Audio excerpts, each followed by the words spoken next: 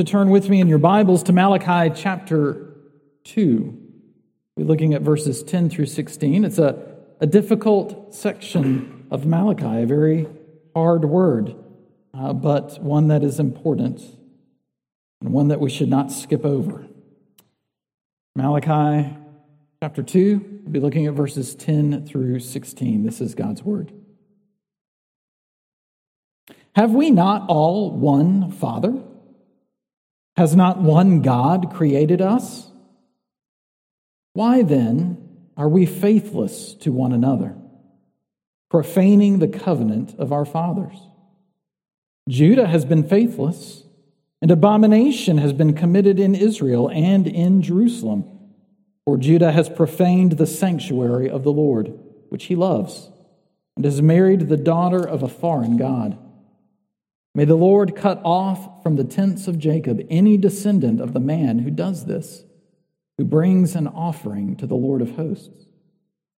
And this second thing you do, you cover the Lord's altar with tears, with weeping and groaning, because he no longer regards the offering or accepts it with favor from your hand. But you say, why does he not? Because the Lord was witness between you and the wife of your youth, to whom you have been faithless, though she is your companion and your wife by covenant. Did he not make them one, with a portion of the Spirit in their union? And what was the one God seeking? Godly offspring. So guard yourselves in your spirit, and let none of you be faithless to the wife of your youth. For the man who hates and divorces, says the Lord, the God of Israel, covers his garment with violence, says the Lord of hosts. So guard yourselves in your spirit, and do not be faithless. This is God's word. Let's pray that he would teach us this morning. Heavenly Father, we come to you now and humbly seek your grace that we might understand what you would have us know. That you would teach us to guard ourselves and our spirits, to not be faithless, to not offer idolatrous sacrifices. Help us to do this, Lord, even if it means we need to hear from you words of conviction, that we might turn from whatever idols we might be tempted to serve and be restored to you, our God and our King. We pray this in Jesus' name. Amen.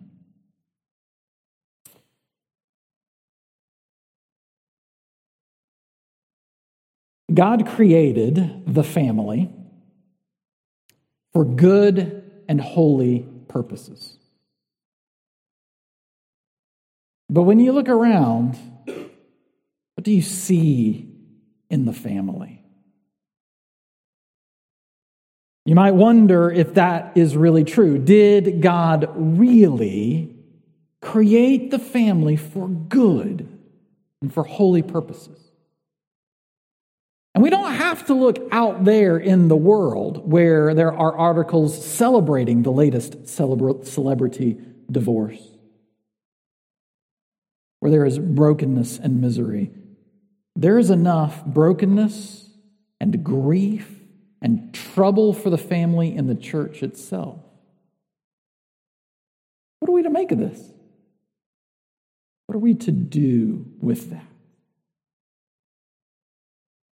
This isn't anything new. Israel in Malachi's day, and in many days before that, struggled deeply with something very, very similar to the struggles we see in the family today. And yet, God did not let that go without a word. He sent the prophet Malachi, who preached that God's intentions for the family have not changed since he made it. They remain the same.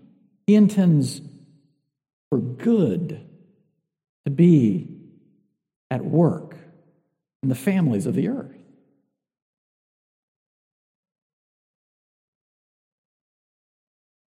And he hasn't stopped. just because sin has entered the world, just because brokenness infects everything, just because selfishness and idolatry run rampant. God has not stopped this good and holy purpose. God still is at work in the family to see his intentions and his purposes fulfilled. And so we're going to look at that this morning. We're going to ask 3 questions. What are God's purposes for the family? Why does it seem to have all gone wrong? And what hope do we have that things will get better? What are God's purposes for the family? Why does it seem that it has all gone sideways? And what hope do we have that it will get better? So let's dive in. What are God's purposes for the family? I mean, if you've ever been in a family, and if you are a person, you have a family of some sort, you've probably felt this, that something's off, something's wrong. Even in the best of families, something's not always right. But do we know what it is? Do we know what the family's even for? When we try to think about what's gone wrong, we can't really do that rightly unless we stop and consider what God's intentions, what God's design, what God's purposes are behind that. This is exactly what Malachi does in verse 10. He points the people's attention to who God is. Is God not our Father? Is he not our creator? And it's interesting that he should call attention to these aspects of who God is. It's been said by many pastors that God wasn't always creator. There was a time before God created, but God has always been Father. That relational characteristic of love and unity, beauty and truth has always been a part of God's triune nature, Father, Son, and Holy Spirit. And we should not be surprised that when he created, that his good creation reflected who he is. We should not be surprised that those made in his image should also reflect the beauty and the goodness of God's nature and character. And so when he created the family, when he said it's not good that man should be alone, he made a wife for him. He's revealing that in his design, he is calling us to reflect in our relationships, in our families, in our interactions with one another, the beauty and the holiness and the goodness of who he is in his relationships within the triune person, within the triune nature of God, Father, Son, and Holy Spirit. And yet, from the earliest of days, we've gone against that. We've questioned God's wisdom. We've questioned God's design. We've questioned God's purposes. We've thought that we could be like God. And we can decide. And we can seek our own purposes in all sorts of things, even in the family.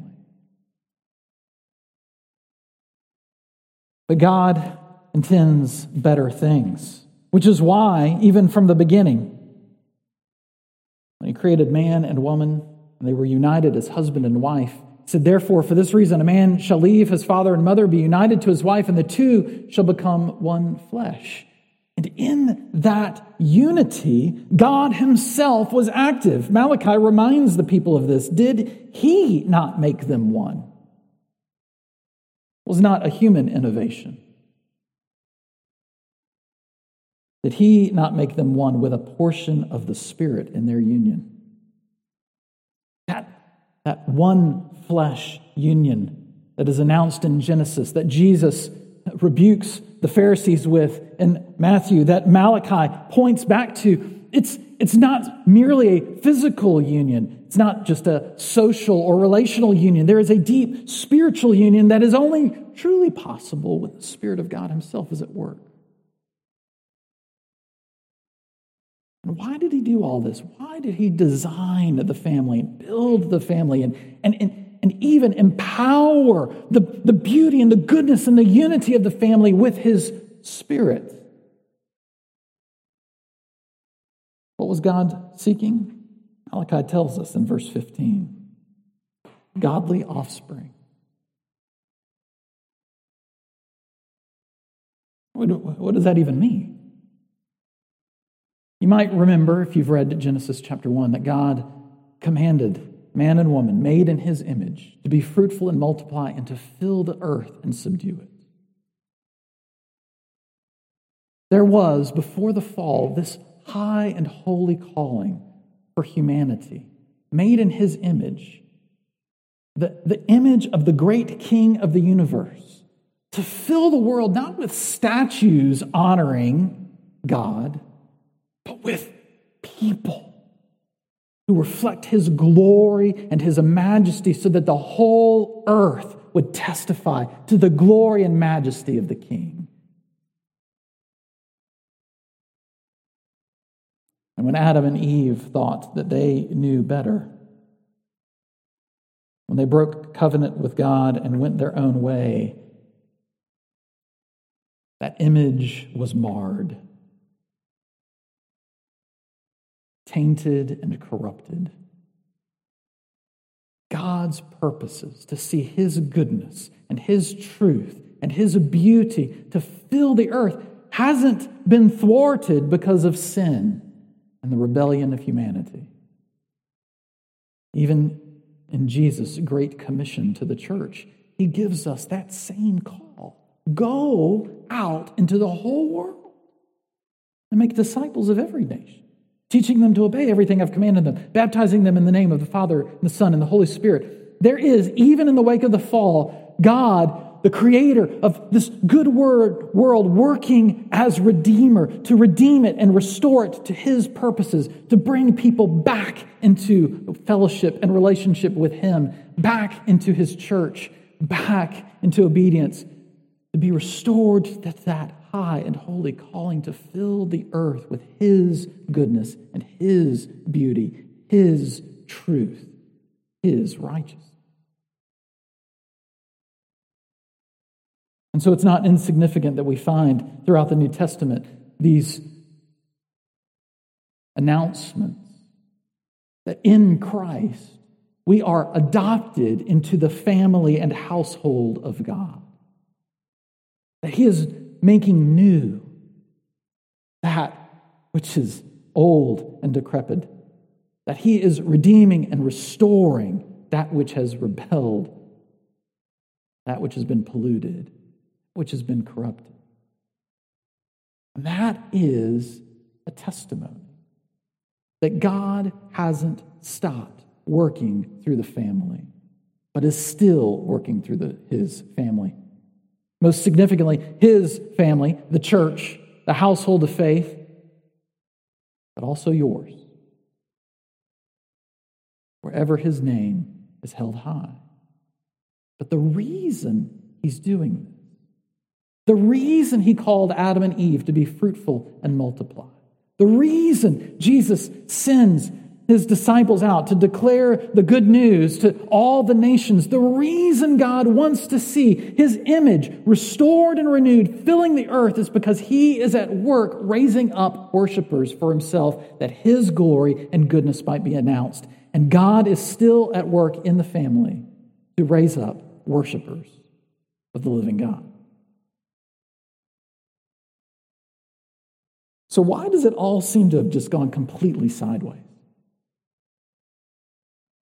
Why does it seem to have all gone wrong? Why is the family so fragile and broken?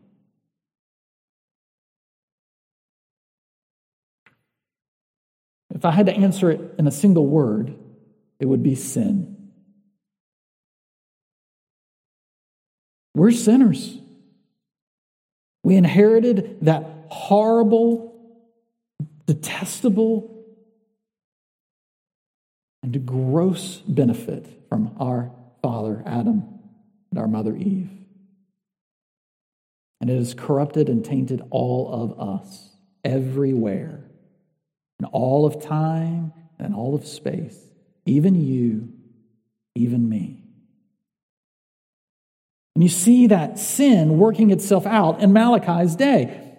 The Israelite men were going out and marrying pagan wives and then worshiping the foreign gods that their wives worshiped.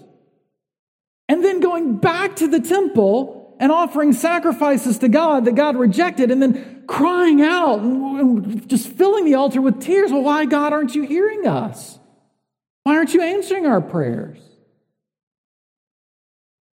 They'd broken faith with God. They pursued something that they wanted, and then wanted God to still bless them for it, even though they had forsaken His beauty, His goodness, and His truth. Totally. And if that wasn't enough, it wasn't just that they were going off and marrying pagan wives.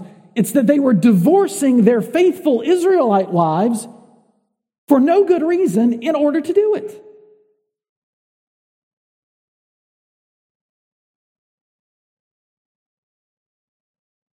There's no indication here. In fact, the implication is that they were divorcing the wives of the covenant, their original Israelite wives, for no good reason. Maybe they were irritated with them. Maybe they weren't making them happy enough. Maybe they were getting older, as people tend to do. And they decided to cast them off and go get a newer model, a better model, a more fun model, a more enticing model. Even if it meant they had to reject not just the wife of their youth, but the God who had been faithful to them. And what you see in this is how destructive sin is. We talk about sin, like, yeah, I'm a sinner.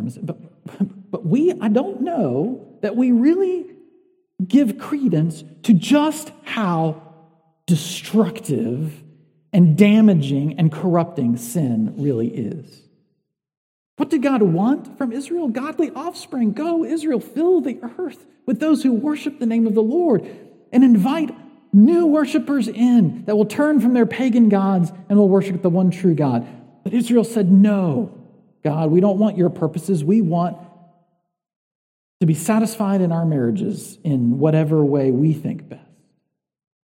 And if we think Baal will give us that satisfaction, if we think Molech will give us that satisfaction, even if it means we have to offer our children on the altar of Molech in order to get the satisfaction we want, we're going to do that, God.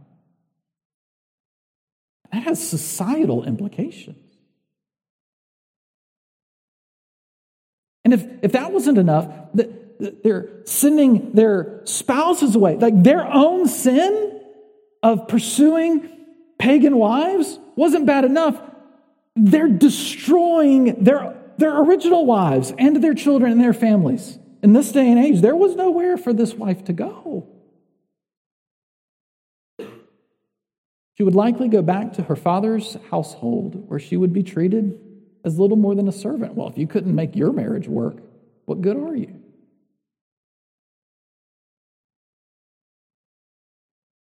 It's not just that the sin has these huge societal impacts, it has these huge relational impacts.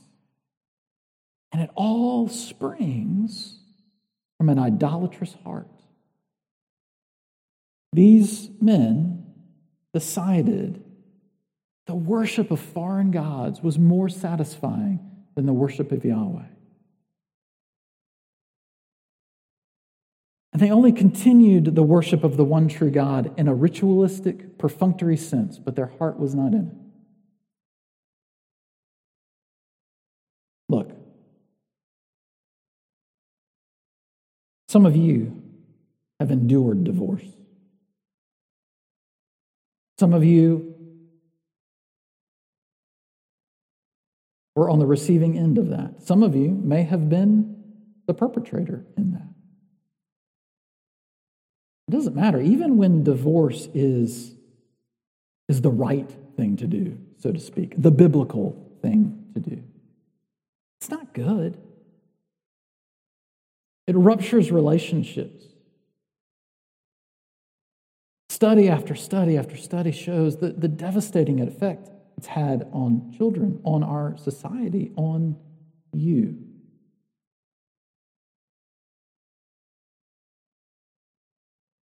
And I haven't spoken to anyone who's endured a divorce,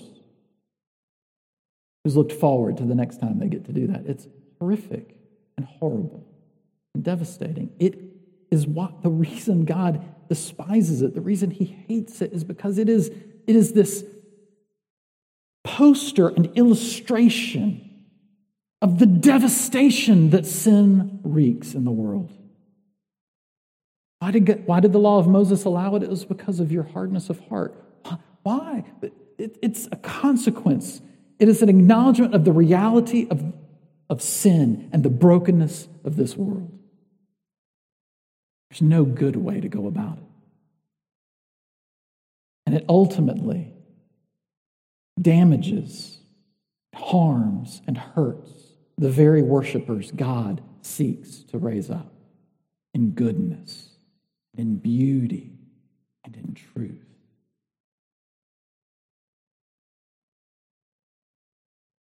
And what this shows us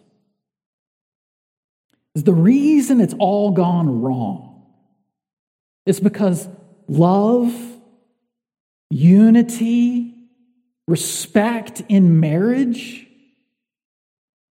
and in fact in all relationships really, but especially in marriage, it's rooted in worship.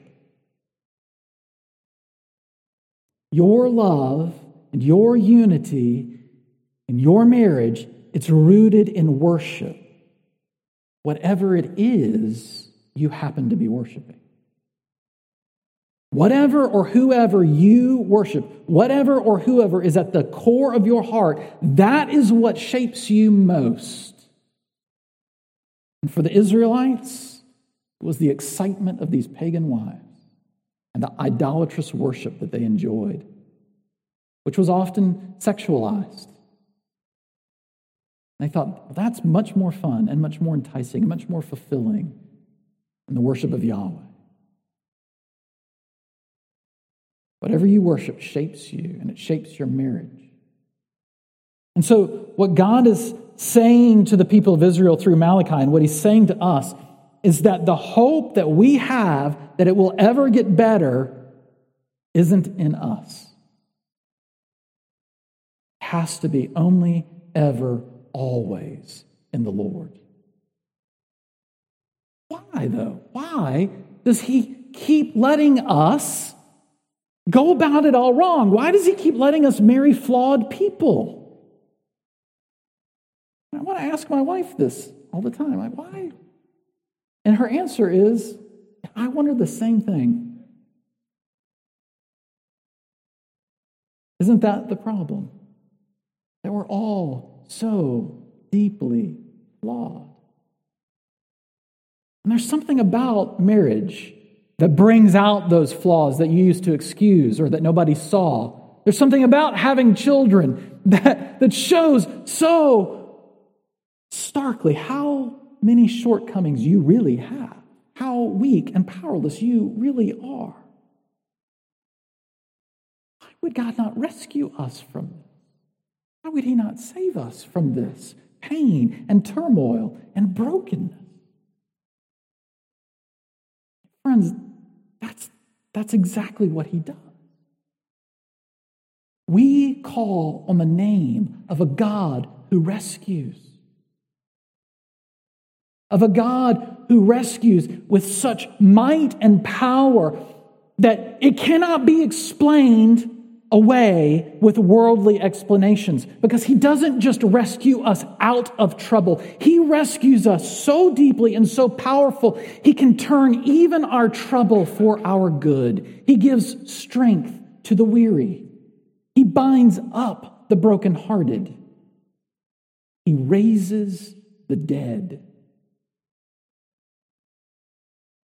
And He is able to renew and redeem and restore you even in the midst of your brokenness, so that nobody who has eyes to see you can say, you are really smart and really powerful and you work this out on your own. It is all of God.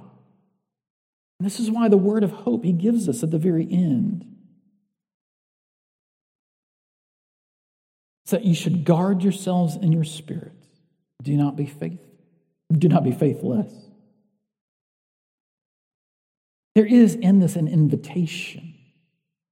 The same invitation that we've heard Malachi offer in every single passage. Draw near to God. Guard yourselves in your spirit against this idolatrous tendency, against sin, against pursuing your own aims and your own purposes, and draw near to the King of Kings and the Lord of hosts, and be shaped by Him. Guard yourself in your spirit against anything that would pull you away from Him. You might be restored to the right worship of the living God, and that He might grow you in His beauty and His goodness and His truth. And in that, do not be faithless. The first time He mentions it, He says, don't be faithless to the wife of your youth. Don't be faithless in your relationships. Don't be faithless in your relationship to your spouse. Don't be faithless in your relationship with your children, with your parents. Implications go far and wide. But what's interesting is He closes it just with the general term, don't be faithless. And almost everywhere else in the Old Testament that this phrase is used is talking about to God. That ultimately, your ability to be faithful in your marriage, to your children, to your parents,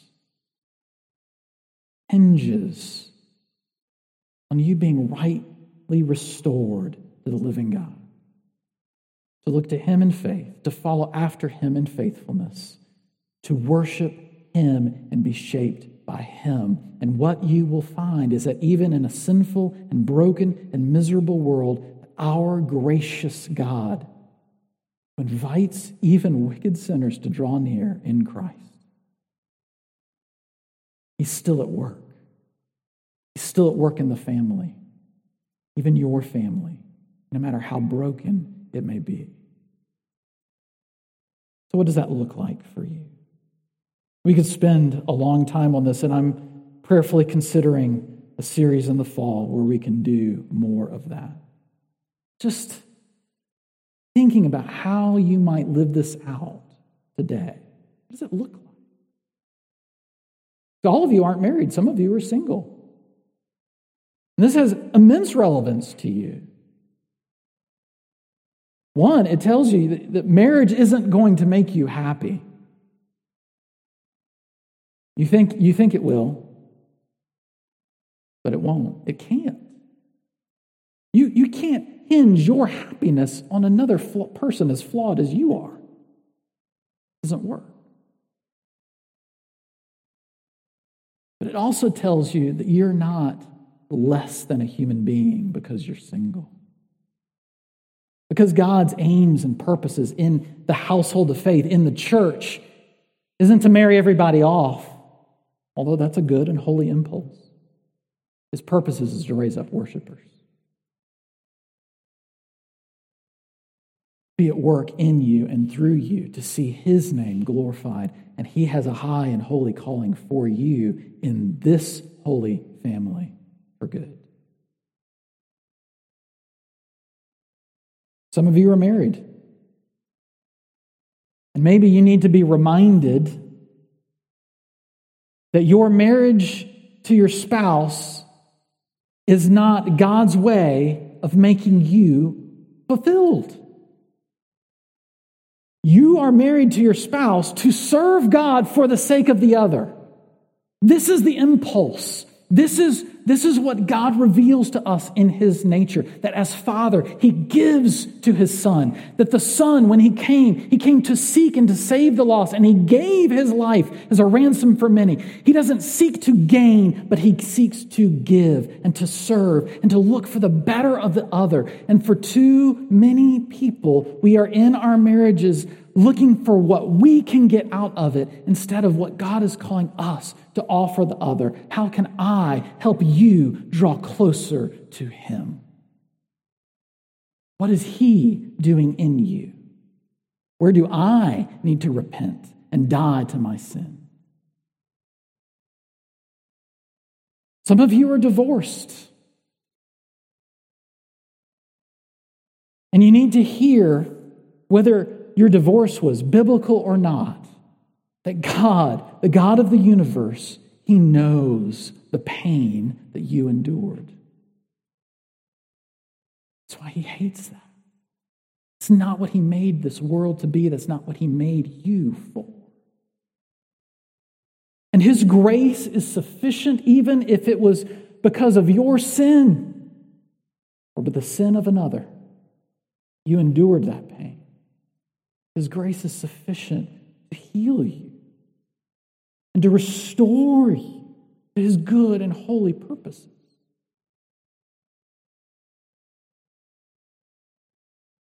Some of you have grown up in or are growing up in broken homes. You have been abused. You have been mistreated. You have been neglected. You have been lived through vicariously and rejected when you didn't measure up. And perhaps you need to hear that those wounds don't have to shape you. You don't have to live in reaction to your parents.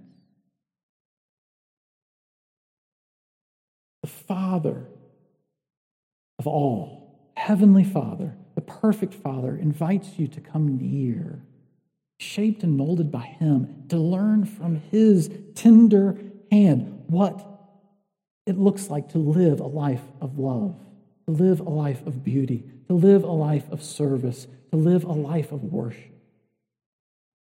And he is able and willing to bring more and more healing to you as you draw closer and closer to Christ.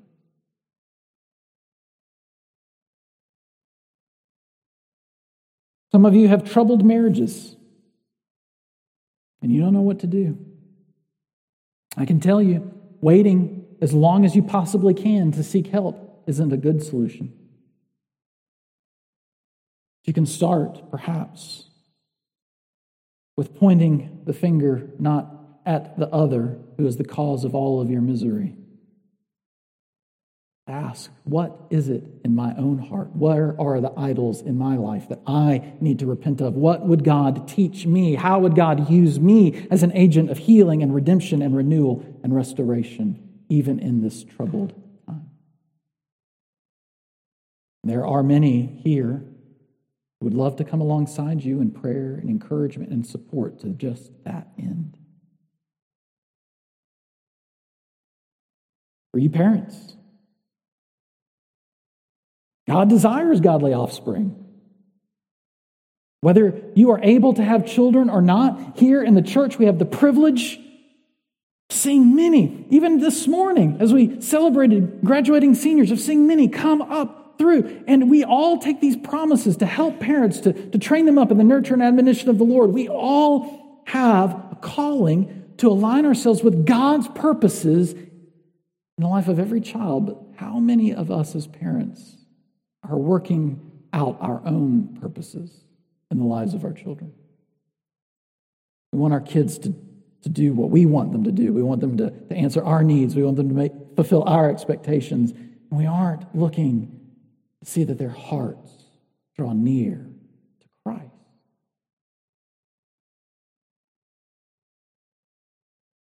And do we as a church,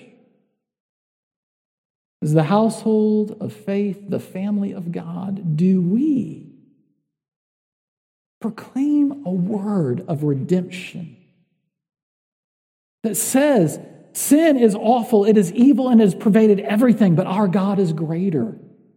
He is at work. He's at work in you, and He's at work in me through Christ to bring good even out of brokenness, to bring beauty even out of sadness and grief, to bring His holy purposes to bear even in your family, through your family and ours. It's our church, a place where we proclaim and point to the grace and truth and purposes of our great King, the Lord Jesus Christ. God is at work. He's at work in you. He's at work in me. He is at work in our families, even when it doesn't seem obvious. He's at work calling all of us to draw near to Jesus, to be shaped by Him, and to see Him work in and through us for His glory. Pray with me. Heavenly Father, we ask that You would be at work for these good purposes in Christ. We are not able to do this on our own. And so often our worship is idolatrous at best. Convict us, O Lord, of our sin. Convict us of our waywardness. Draw us near to You and show us how You are at work.